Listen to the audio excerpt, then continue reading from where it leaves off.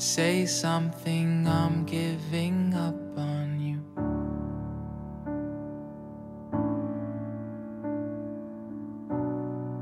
I'll be the one if you want me to.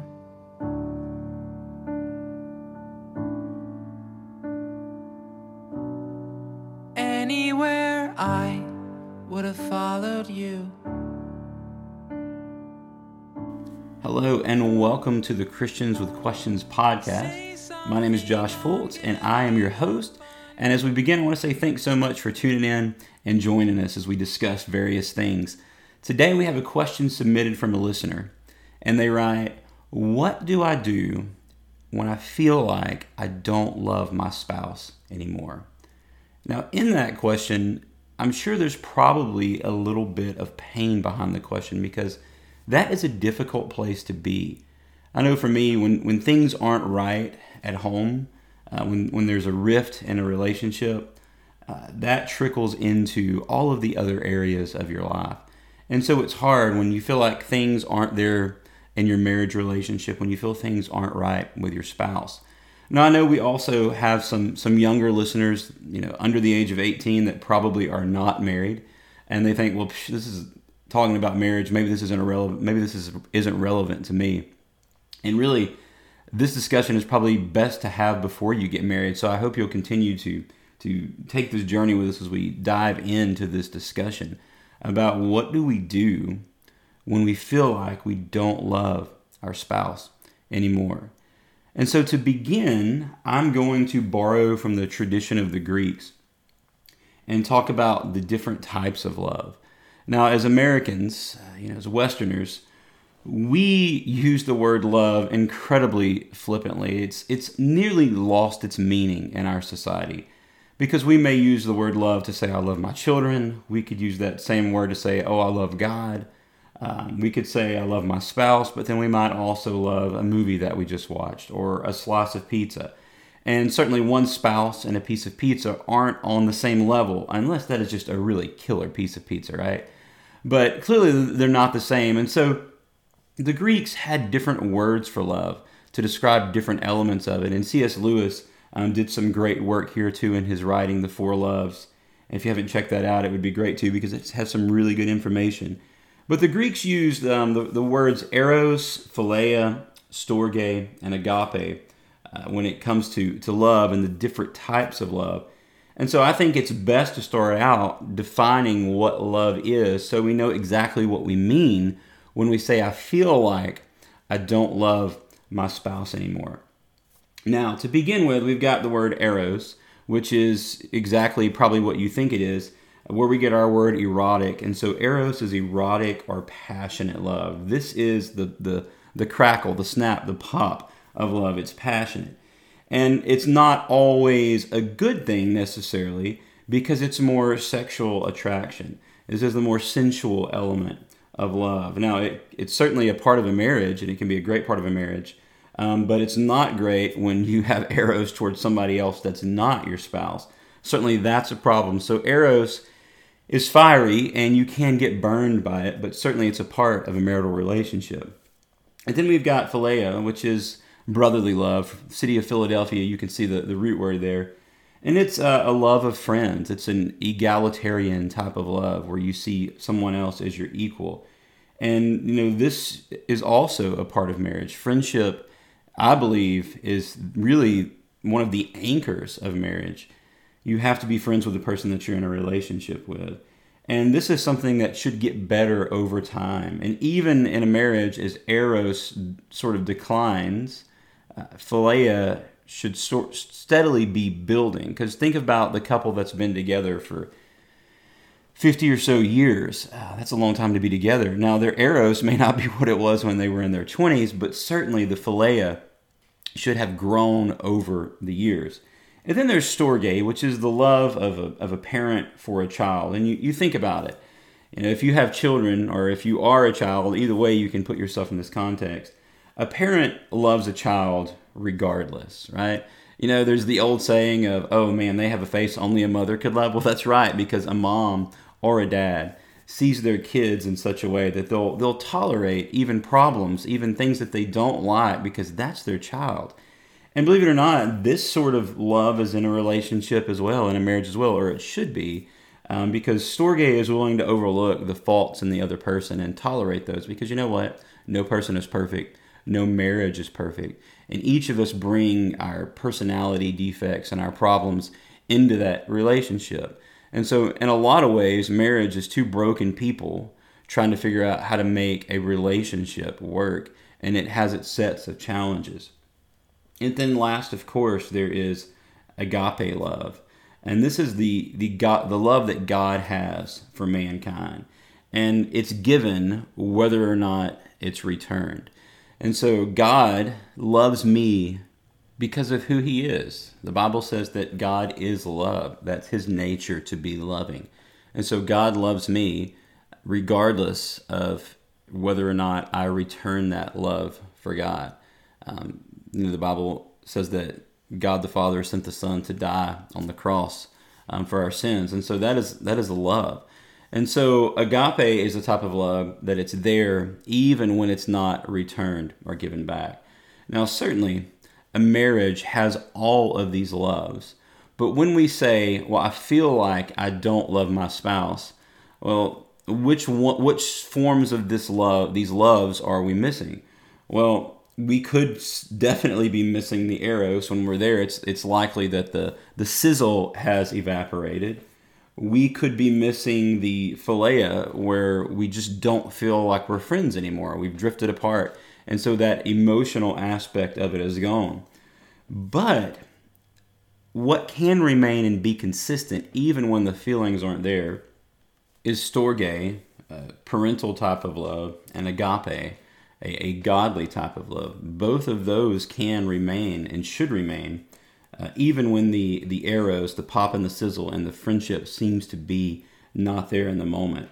And so storge doesn't pay attention to whether the other person is worthy of our love. It endures because we almost can't help ourselves. There's a joining there, that the bond there that's been established. And also agape, which is a love, an unconditional love through thick and thin, even when things aren't good.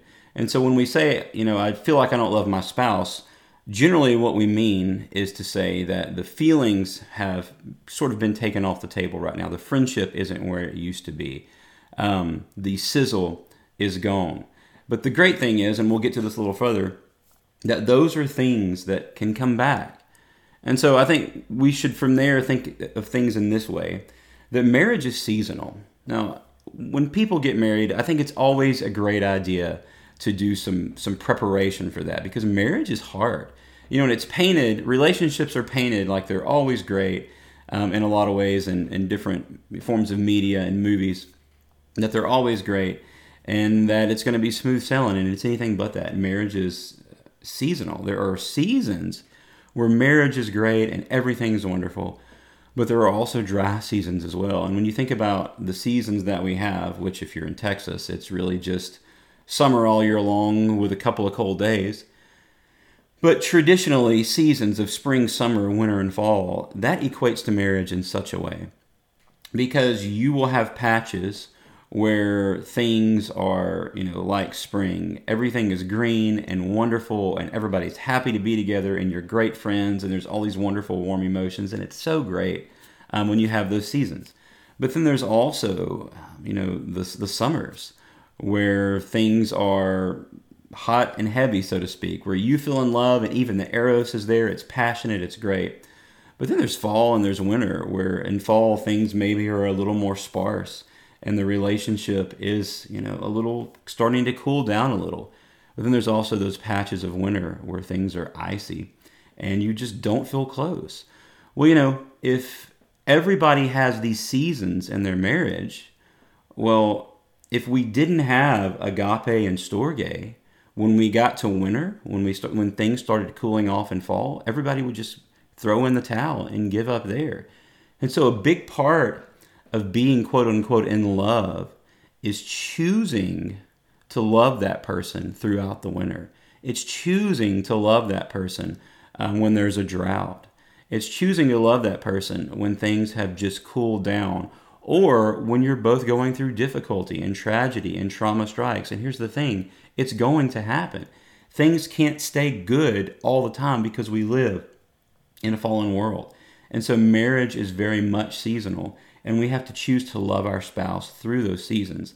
The Bible says that a man should leave his father and his mother and cleave to his spouse, right? And so it is a commitment. Now, I know people will ask the question, well, is divorce ever an option? Well, there are certain contexts where, many believe that it is. I believe that it is in certain qualifications, but I don't think it's what God had ever intended. And so certainly there's ongoing infidelity where someone is unwilling to change, or in cases of domestic violence or abuse, we have to make some allowances there. But outside of that, marriage is a commitment. And that's why if you're not married, you have to really think hard about who you're willing to saddle yourself with for the rest of your life and be committed to. And so marriage it's very much seasonal. And I think it's relevant here when we speak of this commitment to look at the famous passage that Paul writes about in 1 Corinthians 13. It's the passage that many people have at their weddings, but a lot of people don't really take the time to think about what it means at their wedding. And so Paul writes in 1 Corinthians 13:4, he says that love is patient. Now, what does it mean when it says love is patient? It means here not seeking retaliation when you're wronged. Now, how hard is that? Even in the context of a husband and wife, when one spouse does something to another, the immediate guttural knee-jerk reaction is to do something to inflict pain back on that person. It's tit for tat. Paul says that's not what love is. That love is patient, that it's kind. Kindness being that we seek the best for the other person. It says that it doesn't envy or that it doesn't boast. When we talk about envying, it means we celebrate the successes and the victories of our spouse. We put them in the best light that we possibly can. And my wife always tells me this, and I really appreciate this about her. She'll say, you know what, I may be mad at you, or I may think you didn't make a great decision in a certain place, but I'm never going to say that in front of someone else, because I always want people to think that I'm building you up and that I'm celebrating your successes. And that has always made me feel so great in our relationship. So love doesn't envy, it doesn't boast, it's not arrogant, it's not condescending toward the other person. I see sometimes in couples where one spouse will constantly be condescending and put the other person down. That's not a loving thing. It's not rude. It doesn't insist on its own way. And oh man, selfishness in a marriage is a sure way to kill a relationship. There's no room for selfishness in a marriage. So it says it doesn't insist on its own way. There's this balance there where certainly we have needs and wants, but we also have to keep in mind this other person that we have committed ourselves to also has needs and wants. And so we can't insist on our own way. And I know over the last 12 years that I've been married, God has just chipped away and chipped away and chipped away at my need to have what I want, because that's what comes natural. It's not irritable or resentful. That is to say, it doesn't hold on to old hurts. We forgive and we move past. And some of these things we're going to elaborate on. It doesn't rejoice at wrongdoing, but it rejoices with the truth. And so he says that love bears all things, believes all things, hopes all things, endures all things. And what a challenging passage this is. But it says love never ends. And this goes back to that agape love, that love is ongoing, that truthfully you can't, quote unquote, fall out of love with somebody, because ultimately love is a commitment. And so when we have those feelings of not loving our spouse anymore, or we feel like those feelings have gone away where we don't love our spouse anymore, part of that is just seeing the commitment that we made. And that is actually love. So we do love our spouse because we made that commitment, but we don't have the feelings that are there. And so in the area of commitment, we also have to be willing to shut the door. And what we're shutting the door on is those thoughts of, I would be happier with someone else, or I would be happier single, or maybe I would be happier like I was in college when I was, free and can do what I wanted and didn't have all of these commitments and I wasn't bogged down. If we're having those thoughts in our marriage, it's time to shut the door, because those thoughts are an option. You're not single and free anymore. You don't have rightfully the option to go find someone else. And here's the news flash, and we'll get to this too. You're not going to be any happier with someone else long term. You may be happier in the moment because you have those feelings of eros or philia, and the pop and sizzles there, and the friendships there. But every relationship is seasonal. And so when we get to this place where we feel like we don't love our spouse anymore, we also have to be willing to change our mind. Change your mind and emotions will follow. Now, one thing we don't think about as people is how much we have control of things volitionally. Now, what do I mean by that? Well, we tend to be people often that are moved by emotion. And so when the emotion is there, it feels like the right thing to do. And so what we have to do when we get into the situation where we feel like we don't love our spouse anymore is we have to really start to challenge our self-talk. Everybody talks to themselves all day long. And so when you're in a place where you feel like you don't love your spouse, it's easy to start to become critical of that person. It's easy to think about when things were good and they're not good anymore, or how things could be better if you were in a different situation. But we have to be willing to change our mind, to say and reframe the way that we think about things, and to say, you know what, I made a commitment to this person. I'm here. I'm not moving on. I'm not leaving. And so we have to change our mind and really think about what we process mentally. And so some thoughts don't need to be there. It goes back to shutting the door. But if we make a willful decision, eventually, as long as we work on the things that need to be worked on within that marriage, the emotions will come back. Again, marriage is seasonal. And so I think we also have to get to the bottom of why our feelings have changed. What are the things that contribute to us feeling like we don't love this person anymore? What are the things that contribute to us not having the feelings anymore of friendship or, the feelings of attraction? What's different? So look back when things were great in your relationship, whether that's been a year ago or 5 years ago. I don't know how long this feeling has been going on. But look back and say, okay, what did we do? What were we doing when things were good, when I was happy? And it may be that we've just stopped doing the things that make a relationship work. It could also be that trauma has trickled into your life, or difficulty has trickled into your life, and you're both just trying to survive and cope. And in that, there needs to be some conversations, and there needs to be some things that are worked through. Another area we probably need to look at is the area of expectations. Now, me and my wife say this all the time, that marriage isn't necessarily to make you happy, it's to make you holy. Now, I know some will push back at that and say, well, marriage is supposed to make you happy. And you're right. I mean, certainly God created marriage as something that was good. I mean, he pronounced it good, that it's enjoyable. God looked into the life of Adam in Genesis. And this is the first time in Genesis that we see God say, hey, this isn't good. So he created everything. He said everything is good. And then he sees Adam alone, doesn't have a helpmeet, as the Bible says. And he says, this isn't good. And so God brought men and women together because it's a good thing and it brings happiness. But every moment of your marital relationship isn't going to be blissful happiness.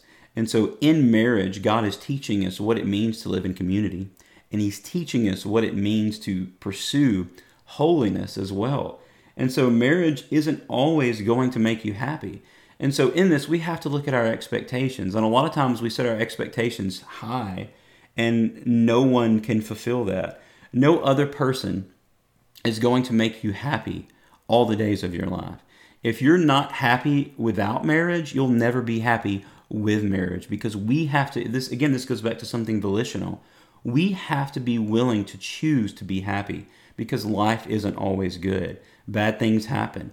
Sickness comes into our lives. Sadness comes into our lives. Tension and relational conflict.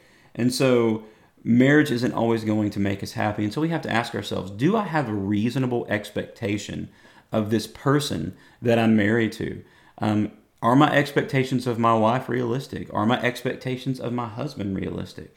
And a lot of times they seem realistic to us, but maybe we need to process this with someone else and say, okay, are these realistic? Are these expectations realistic?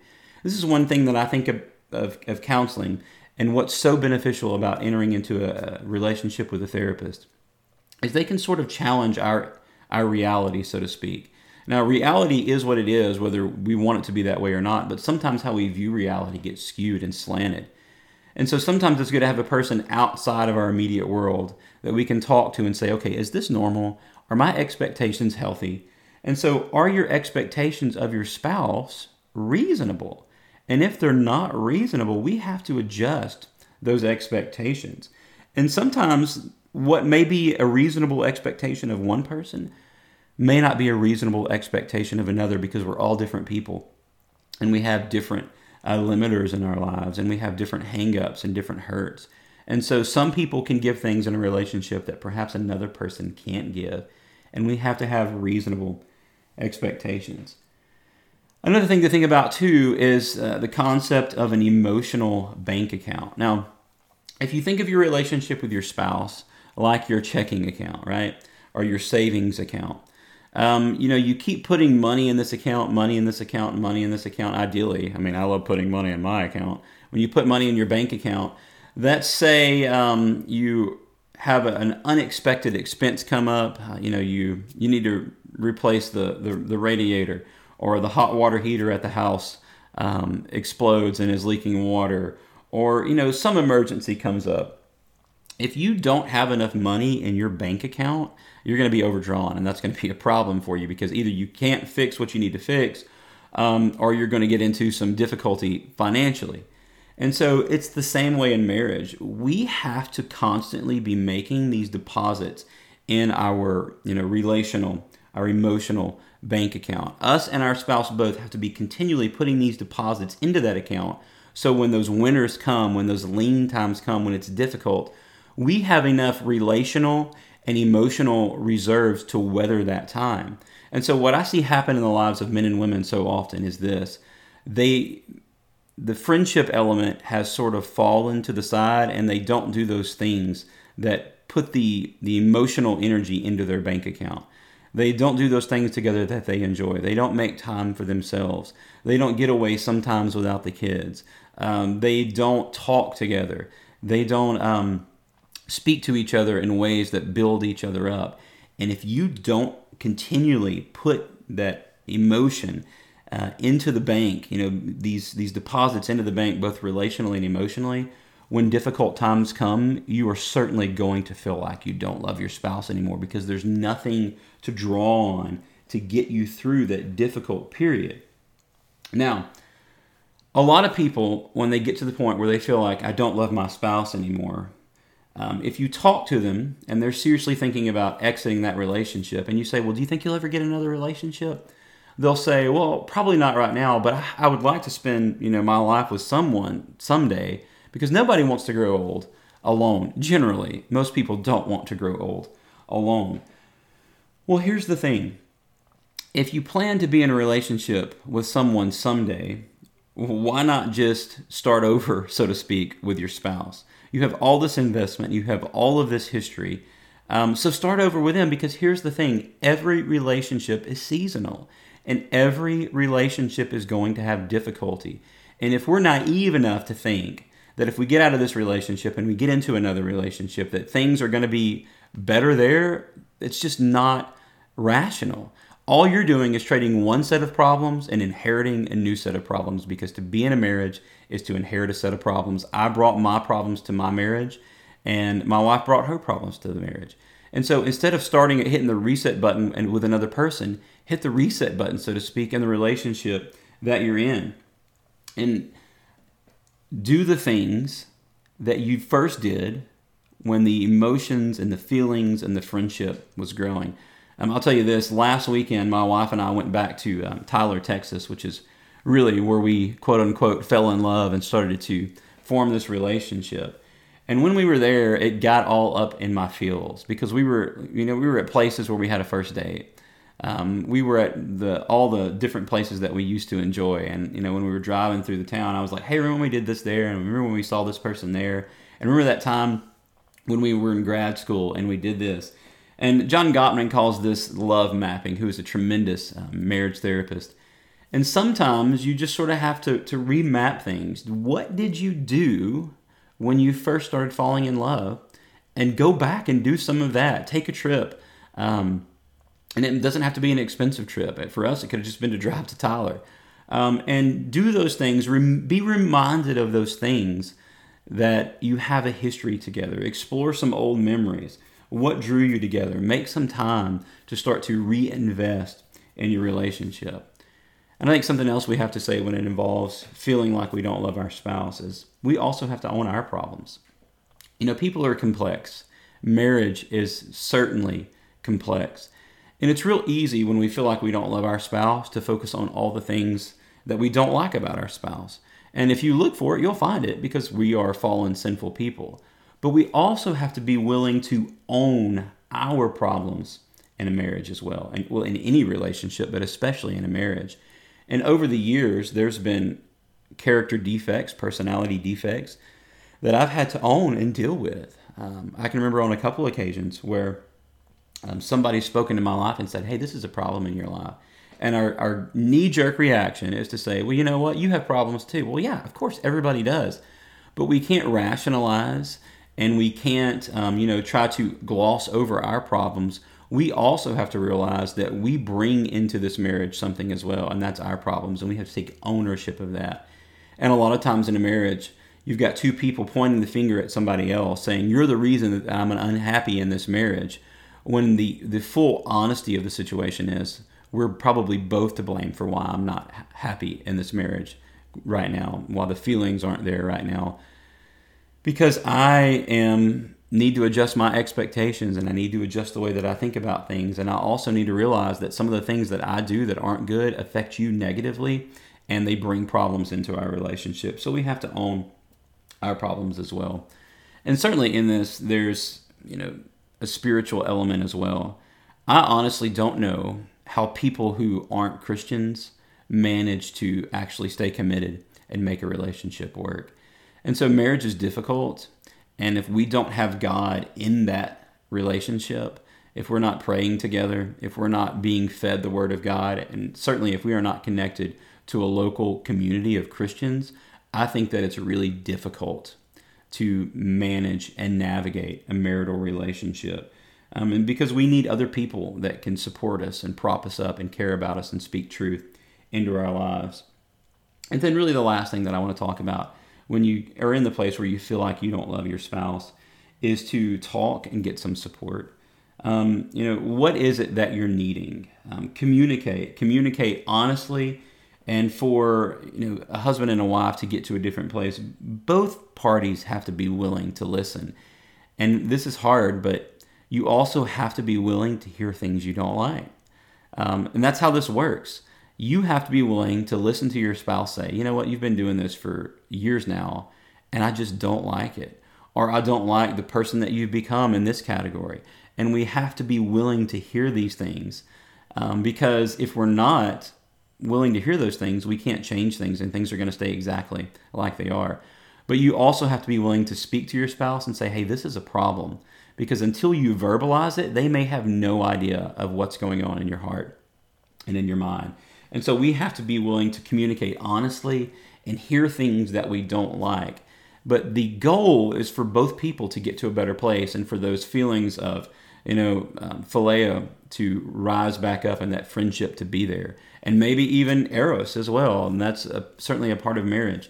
And so we want all of these loves present, but what we also have to remember is when one or two of these loves falls by the wayside, that it's seasonal, and that we still have the other loves, the commitment aspect of this, that gets us through those hard times. And what I believe is, if for many people in a marriage, if you give yourself a way out, you'll take it. Let me use this analogy. I've recently started to enjoy CrossFit, and it's a challenge for me. But when I'm having to work out, and I don't really love working out, I like the way it makes me feel, but I don't like the process of it. There's something about bringing physical pain into my life that I just don't enjoy. But I know this, when I'm in a workout and it's hard, if I give myself a way out, I'll take it. If I can, sort of chintz on a rep, or, not hit all the reps, if I give myself that option, I will take it every time, because it's hard. And I think it's the same way with marriage. If you give yourself a way out, you're probably going to take it. And so goes back to keeping that door shut. And also last, let me say this, I can't recommend this enough. And I know, some will say, I'm a counselor, and some will say, well, this is just, you giving yourself some business. I cannot overstate the importance of therapy or counseling when it comes to the problems that we have in our lives. there are times where we get stuck that we need somebody to come alongside us and help us work through it. And so finding a good therapist, someone that has your same values and your same worldview as a Christian, is invaluable. And in speaking of stuck as well, there are phases in marital relationships that I would call stuck points. Stuck points being when you first have kids, major changes in your life, the sickness and death of a parent, retirement. There are these huge transition periods in lives where we tend to get stuck. And in those moments, it's often valuable to have someone to help us work through those stuck points. And so if you feel like you're in a place where you don't love your spouse anymore, I would also advise you to analyze your life and say, am I in a stuck point right now? Am I fixing to launch children out of my house? Or have we just brought children into the house? Because these are areas where tension often rises in a relationship. Has one or both of us just made a career change? Have we just moved into a new environment? Is there some trauma going on in our lives? Are our parents okay? Is there sickness within our family? Various things like that. We need to ask ourselves, are we in what I would call one of these stuck points? Because it's situational and we have to figure out how to navigate out of that. And ideally, when we do and we work through it together, the marriage will get to a place where it improves. Now, certainly, this isn't an exhaustive list of what to do or how to handle it when we feel like we don't love our spouse. But I hope we've given ourselves some things to think about what it means when we say we feel like we don't love our spouse. And so for anybody in this situation, my closing remark is to hang in there, do the work, analyze your expectations, and to know that you made a commitment, honor the commitment, and eventually, if you work at it, the friendship and the emotions will return. And so that concludes our podcast for today. Thank you so much for tuning in, especially if you tune in week after week. If you've got a friend you think would love to hear this or needs to hear this, I would love it if you shared the podcast with them. And so, friends, keep asking questions. We are creatures that love to know. We are curious creatures. And so asking those questions as Christians is so valuable, and also formulating answers, because odds are if we have a question, someone else probably has that question as well. And so keep asking questions with me. Have a great week. God bless, and we'll see you right here next time. If you have a question you want to submit, find us on Facebook or email us christianswithquestions@gmail.com. We'll see you next time.